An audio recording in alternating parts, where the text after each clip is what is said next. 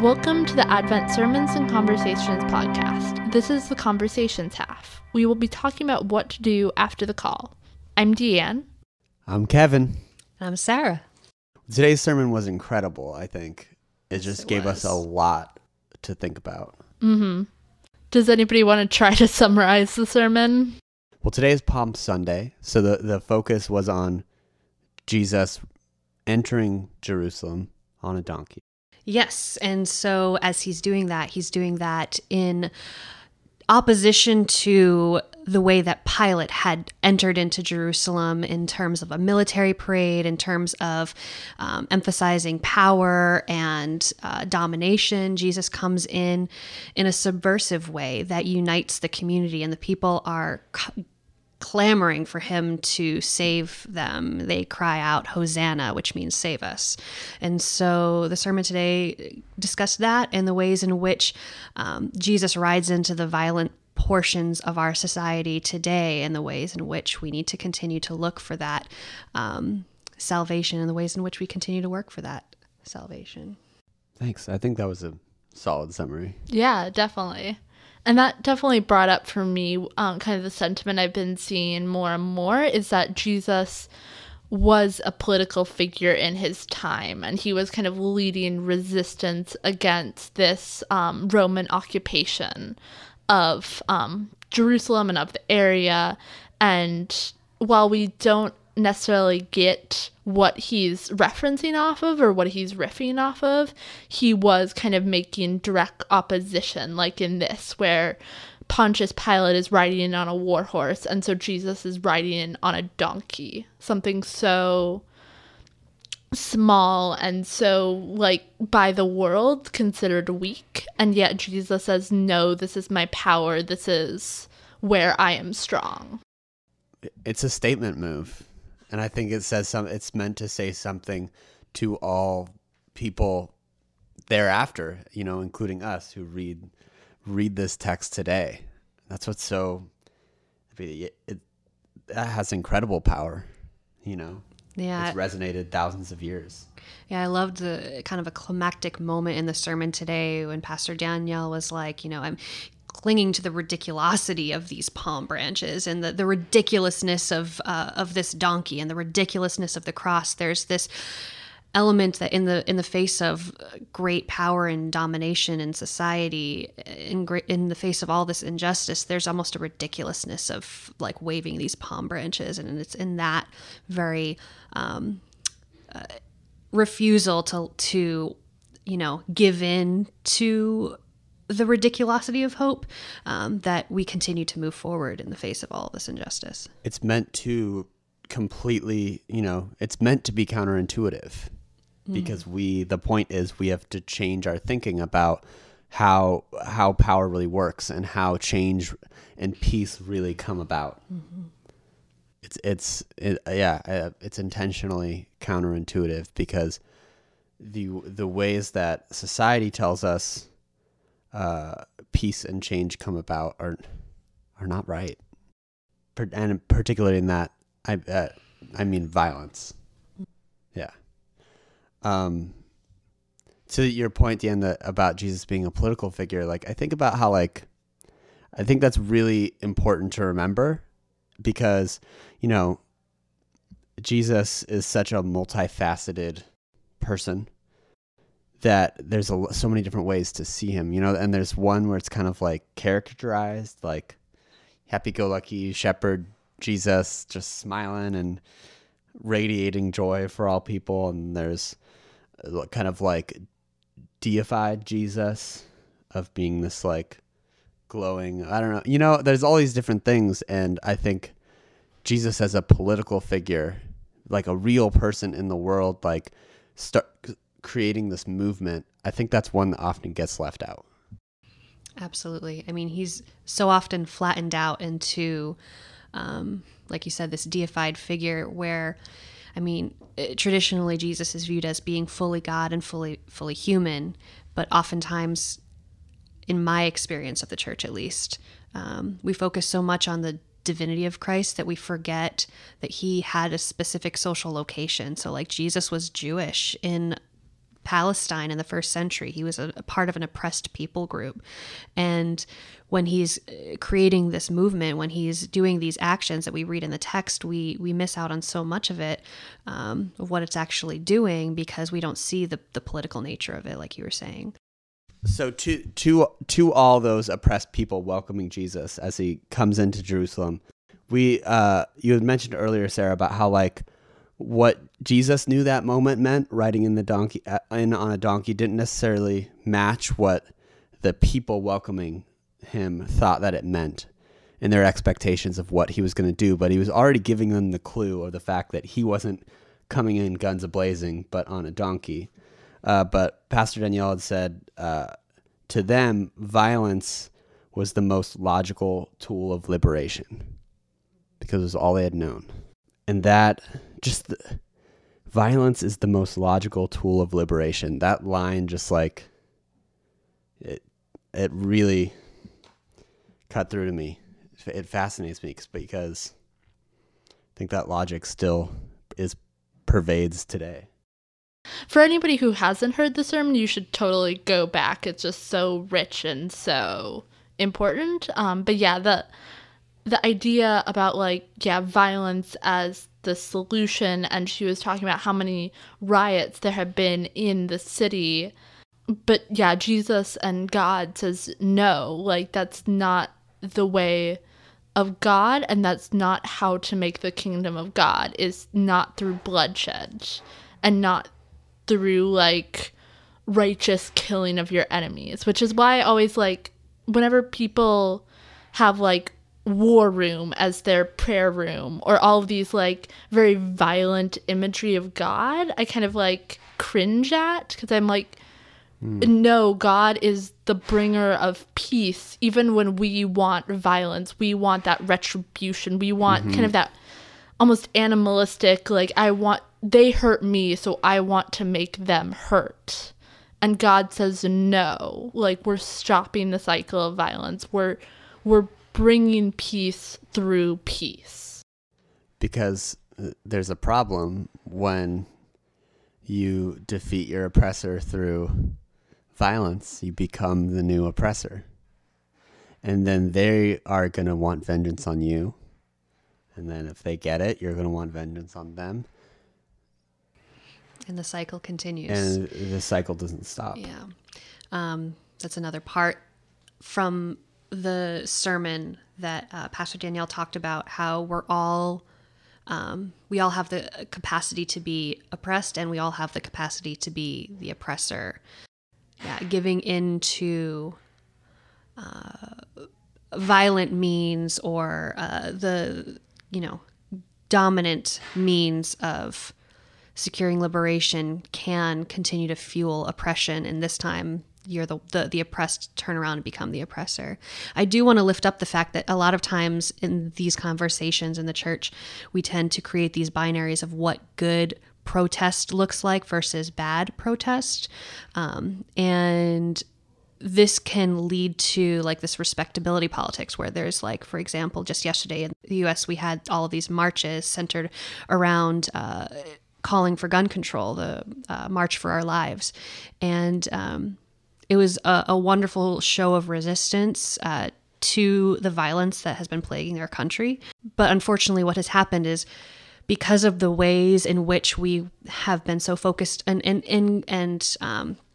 particularly I think in the church, so focused on trying to do this in a certain way, we end up silencing other kinds of protests that are equally valid, that are equally protests against injustice, but because they don't look the way we think they should look, we end up minimizing the actual problems that exist. Particularly, I'm thinking about police brutality and a lot of the uprisings and the show of the voices that have been lifted up in Ferguson and in Baltimore and just recently in Sacramento. And another young black man was murdered by police in his own backyard, Stephon Clark, I believe his name was. We tend to ignore these egregious oversights because we don't think that those protests look the way that Jesus would do it, or they're not sanitized the way that we think that they should be. And what oftentimes ends up happening is that binary that's created, it's the protests that are led by white people tend to be the ones that media focuses on. The protests that are resisting injustice in Black and brown communities are the ones that are ignored and overlooked because of this respectability politics that comes around activism and movements for justice. So I do want to lift that up. It's like, how do we hold this ideal of nonviolence and bringing about peace in the world without falling into you have to act this very specific way to be listened to? Right. Because the definition of what is respectable and what is decent, the walk to walk and the talk to talk in America at least has been defined by white culture. Yeah. So what's the difference between, I guess the question is, what's the difference between like true like nonviolence and just our own expectations of how people should act and talk? Because I saw yesterday too, like, you know, I watched many interviews of kids of all ages that the media was interviewing, and you know, you saw in varying degrees different levels of competency with being able to kind of like talk with the level of articulateness that you it's tempting to think should be expected or required of them, but then you realize like who's created that standard, and you know, like why, in order for their cause to be heard, it's like they have to like dress nice and look respectable and look intelligent, and like that may not be a fair expectation. There's a lot of nuance to this conversation. It's been going on for a really long time, and it's beyond my scope or ability to like wrap my head around. But I mean, even just in the differences in the way that like a lot of times like Martin Luther King Jr. was characterized as approaching this, fight for civil rights, and Malcolm X has been characterized. And even then there's like not as much difference as a lot of times people like to think, but like there's been this conversation of like, how do we actually work for liberation, and what is the role of violence, and how do we do this in a way where we don't feed into this same cycle? There's a lot of nuance there, and there's a lot of conversation that needs to be had. I do want to put in the disclaimer that all three of us here are all white people who are allies for racial justice, but we really encourage you guys to look for more resources from people of color telling their own stories and talking about ways to be active and involved. Absolutely. Because despite our best efforts, I'll always bring some level of ignorance. Yeah, as much as I read about the effects of racism or the realities of living with racism in the United States, I will always have this white skin and this privilege that comes with it. I still think that this statement Jesus is making by walking into a kind of like oppressor-oppressed dynamic that's just like primed for violence, you know, like it's so tense. The fact that he enters in this very radically humble, nonviolent way, I still think that is something that we think people need to listen to and model today. The world needs that, and I wonder how we as the church need to be replicating that. You know, I think the powerful image that Pastor Danielle gave today was of Jesus riding into those spaces of violence where violence is occurring and injustice is occurring, and Jesus riding into Ferguson, Jesus riding into Baltimore, Jesus riding into these places. And I think that that's part of where we need to be as the church, of like showing up in these spaces and bearing witness to the injustice and pointing it out and lifting up the voices that are already pointing it out and have been pointing it out, and creating space for there to be this imagination of what could be, what is God doing in this space where we can move forward and continue to lean into this like now but not yet kingdom of God, where God is making all things new in this world. It's so interesting with this, and then also how she was kind of touching a little bit on Good Friday and the kind of shift from people seeing Jesus, people seeing him as their savior, but then once Jesus doesn't give them what they want, What is it that they want? A violent overthrow of the Roman oppression, and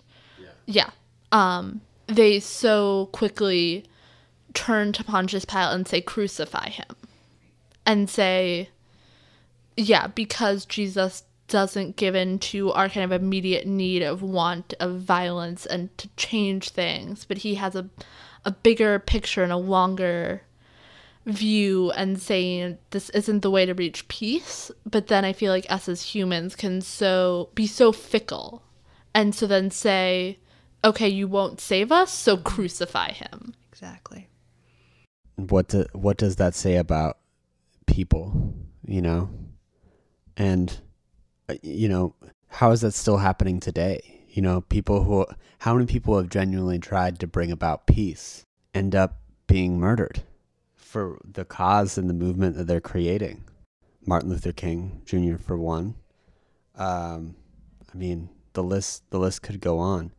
Every Holy Week, I tend to think of Fred Hampton, who's a leader in the Black Panther Party, who in his activism and in the work that he was doing, he really subscribed to the idea that, our liberation is bound up in each other. And so as we fight the oppression that, as he was fighting the oppression that they were facing in that time, he worked and partnered with other groups that were also being oppressed. And so he was really intentional about speaking with and creating this network of, like, for example, the poor white community, to say that, okay, we're going to, my liberation is bound up in your liberation. We're going to work together. And as these communities were coming together, and there was this movement of people from very diverse backgrounds that were also wanting to not just, fight for themselves, but fight for one another. And they were really challenging the status quo, and so those that were in power in that time period were threatened. And as a result, the United States government murdered him. He was shot to death in his bedroom with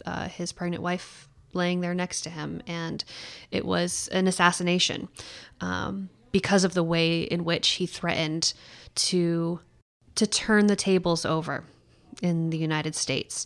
And I see that common thread in a lot of these movements for liberation, the ways in which, when we come together to say that we are not going to fight just for ourselves, we're going to come together and work for peace for our community. That is a threat, and this is exactly what ends up happening to Jesus. The way that the community came together and were celebrating him entering into Jerusalem. Yes, they were thinking it was going to look differently than what he realizes it's going to look like, but that causes this sense of alarm in the Jewish leadership, which ends up, and in the Roman Empire, it ends up leading to his crucifixion.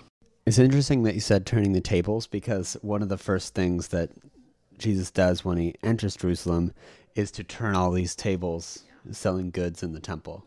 Yeah, and that's I think key for me in looking at that text, is that it's in the temple, it's in this religious establishment. And so one of the things that this text always leads me to question is what are the temples in our religious and faith communities that we need to turn over, because they are actually colluding with empire.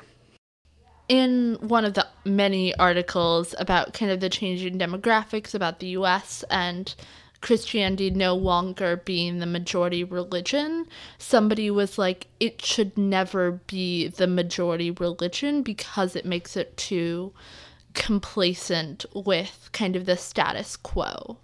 And Christianity should constantly be flipping tables in a way and looking at, like, are we really living Christ-like and not just what the status quo or what the world says is good, that we can then also be like, yeah, but it's also Christian to earn millions of dollars or whatever of the things, that we really need to take that hard look at our lives and say, am I doing this because the world is telling me I should be doing this, or am I doing this because God is telling me I should be doing this? Yeah. And it's hard to make that distinction. So which is why it's important to constantly be questioning. We become really invested in those tables being the way that they are. We become really invested in.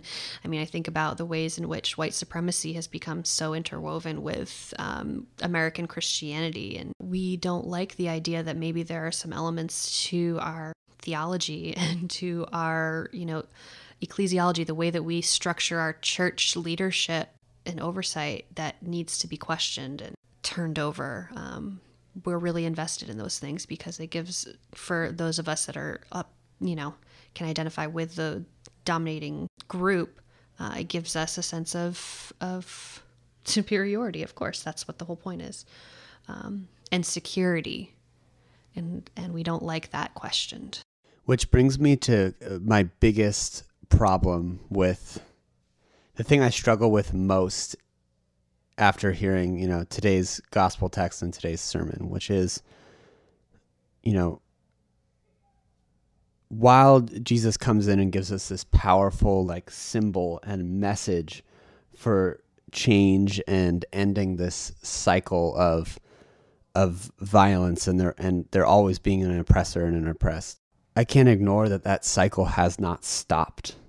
And for a large part of its history, the church has been an active participant in it.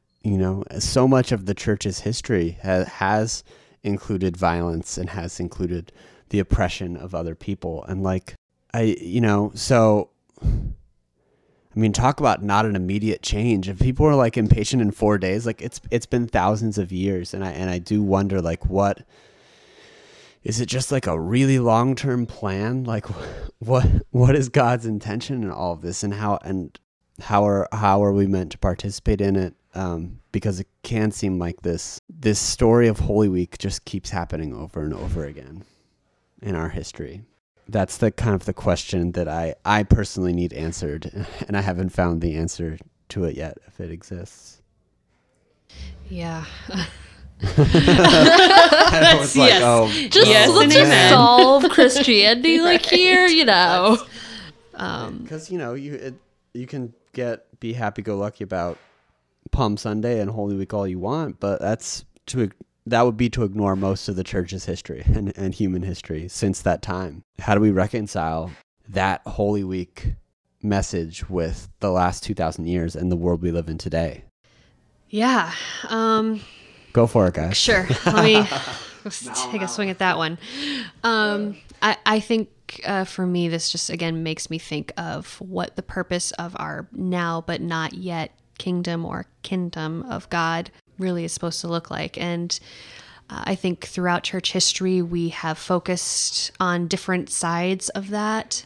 The idea that God has brought the kingdom of, God's kingdom to earth through the life and ministry of Jesus. And yet there is this future kingdom of God that we are still awaiting. And I think that in certain ways we have in church history focused on the now part of the kingdom of God, where okay, so now this kingdom is unfolding, and that's why we are going to use our faith as a means of domination. We are going to use our faith to implement these crusades and inquisition and witch trials and conversion therapy and on and on and on. And building gigantic palaces, right? Palace sort of churches. Right. So then that now part of the kingdom of God can lend into a real sense of using faith for the purposes of domination.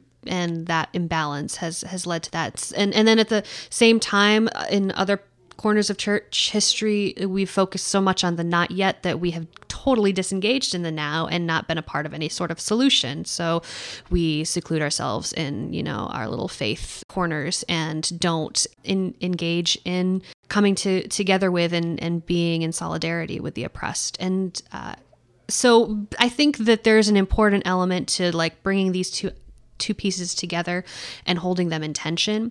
And the power of the now but not yet kingdom is actually that it's both at the same time, not either or, that God is at work here and now today, and we can see the ways in which the Spirit of God is active and God is making things new. And we need to look forward and see the new things, be a part of the imagination of what new things God can be doing in these spaces of violence that continue to exist.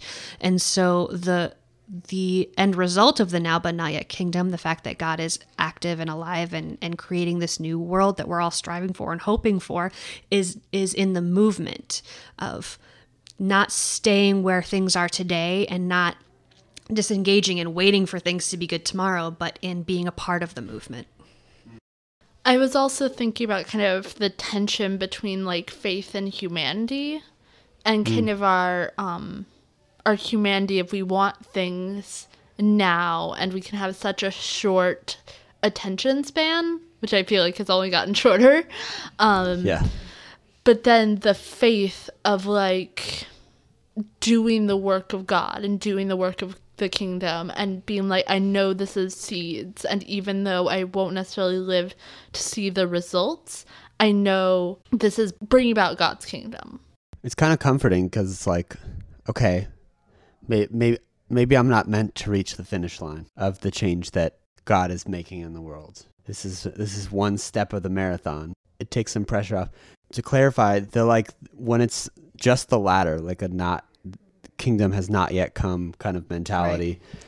Is that like what it reminds me of? What I hear is that view of like, the world's totally messed up, but like it doesn't matter because like I'm just gonna like keep the faith and go to church and believe in God and Jesus, and that means that I'm gonna be set once I die. Like I have eternal life, and the world can go on just going to crap. Yeah, totally. It's really just like don't worry about now. It's all about the future. And that's not a whole picture of Christianity. Not at all. I think we've done it in different ways in history. So some of the time it looks like ascetics that go through these practices for their own spirituality, but then are secluded and doing so in such a way that it doesn't have any sort of influence on the community, withdrawal from the community. There's a lot of this tradition in Christianity of, Christians withdrawing from society and creating their own enclave of religious people that are totally disconnected from everybody else, and what they're doing has no impact on the world whatsoever, because they're off in their own little corner focusing on their own spirituality, and it ignores the materiality of faith. Yeah. And then I'm especially also in my own experience thinking about like the tradition that I grew up in, which was so dedicated to like interpreting Revelation in this way and the different prophetical books in this way. And so they developed this like whole timeline of what the quote end times are going to look like, with a rapture and then the 7 years of tribulation and then the second coming of Christ. And like they had this whole timeline that they could chart out on these giant like charts that they would have up at the front of the church.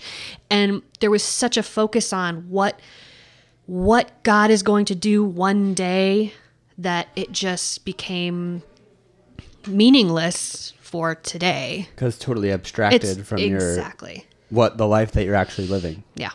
Yeah, and what you were saying about kind of it being a marathon is I feel like everybody idolizes the goal and the end, and when like the second coming of Jesus and when he's back and everything's great. So there's so much of the rapture theology and so many traditions that focus so heavily on the end times, where it's just ignoring kind of, as you were saying, Sarah, like what's going on now. Because like it's the end that matters, but it's like this also matters, and what we're doing now matters. Yeah. Maybe it's okay to be in the middle. Yeah, I mean, what you said earlier, Kevin, about maybe I'm not going to see the finish line or whatever, made me think of the text in Hebrews where, after the author lists all these people of faith, the author says, they did not receive what had been promised to them. And then in the very next chapter, the therefore in chapter 12, therefore, since we are surrounded by so great a cloud of witnesses, let us also lay aside every weight and the sin that clings so closely, and let us run with perseverance the race that is set before us. And it's this sense of like, all these people have gone before us. They didn't see the finish line and they didn't receive what was promised. And now they're a part of this cloud of witnesses in our lives, in our race for in the perseverance that we need to be showing. And someday we're going to be part of a cloud of witnesses for another generation, you know? So therefore, let us run with perseverance. Let us run with perseverance. Or let us ride with perseverance into these spaces, aka on the donkey. On the donkey. I see what you See what I was doing there? Putting down. I guess while I feel like I lean toward being in the now and seeing the problems of today, I guess why the not yet matters to me is because I want to have faith that we're heading in the right direction, that the work we're doing today is that the future is heading towards lasting peace and lasting change and lasting freedom for all people that doesn't come through a system that oppresses one group or another, and faith that this cycle isn't going to continue forever that we've seen in history. And it's not easy to have faith in that, but I think that in this Palm Sunday entrance, I think Jesus shows us the way. And we might not reach the end of that path, but like we have a guidepost, like we have an example to follow in the time span of our life. Yeah, that's what I'm going to take away. I think it's a good takeaway. So, Kevin, after that, what will you do differently this week? I'm going to think about, I'm going to look for places of, oppression and think more about how can I, be like Jesus in the sense of bringing peace and unity and bringing people together into that space. I think, not that I have the power to fix any of these huge problems, but I could be doing a lot more. I could be doing a lot more than I'm doing now. And I'm not saying I'm gonna be able to do something this week, but what I am gonna do is look for those opportunities more intentionally, and have the courage and give enough of a damn to do it. How about you guys? The part of Pastor Daniel's sermon that is kind of like sticking with me right now is the fact that we all have the capacity to be oppressed and the oppressor. And so I think for this week, as I, carry this sermon with me, I want to think about the spaces that I enter into, that I am taking away attention from the needs of people that are being oppressed in those spaces. Maybe thinking about the ways that I can be colluding with empire by taking focus away from where it needs to be, and listening to and lifting up voices that need to be listened to in that particular space of, like you said, places of oppression. Listening to and lifting up those voices. And so this week I especially want to be listening to all the hurt coming out of Sacramento right now, where all of this attention has been on the March for Our Lives, which is so important, but I feel like there really needs to be more attention paid to this grieving family that is in this grieving community in Sacramento. And so I want to think about ways in which I can lift up those voices and listen to them and follow their lead. And so just being aware of that tendency of being able to make things all about myself, which then ends up leading to me colluding with oppression. So that's a great one.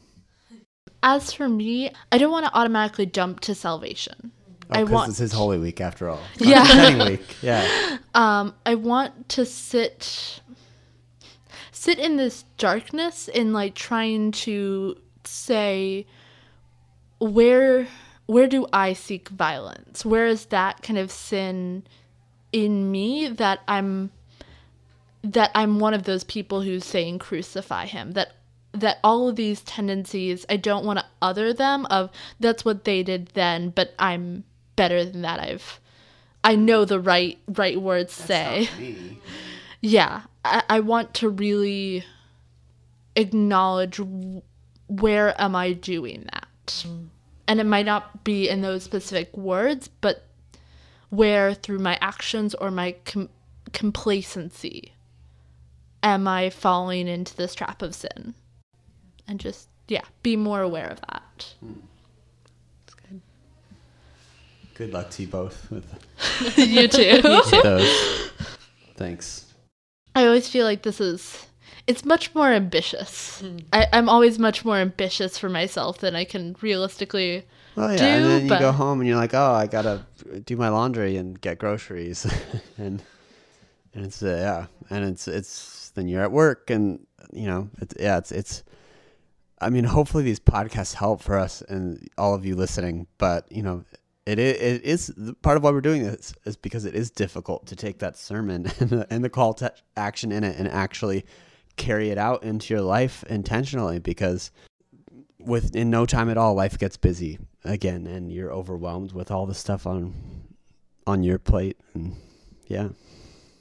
but hopefully by being more mindful about it, we can begin to carry this into our lives a little better. Thank you for listening. You can find us online at adventnyc.org. Our services are 9 a.m. and 11 a.m. in English and 12:30 p.m. in Spanish at 93rd and Broadway.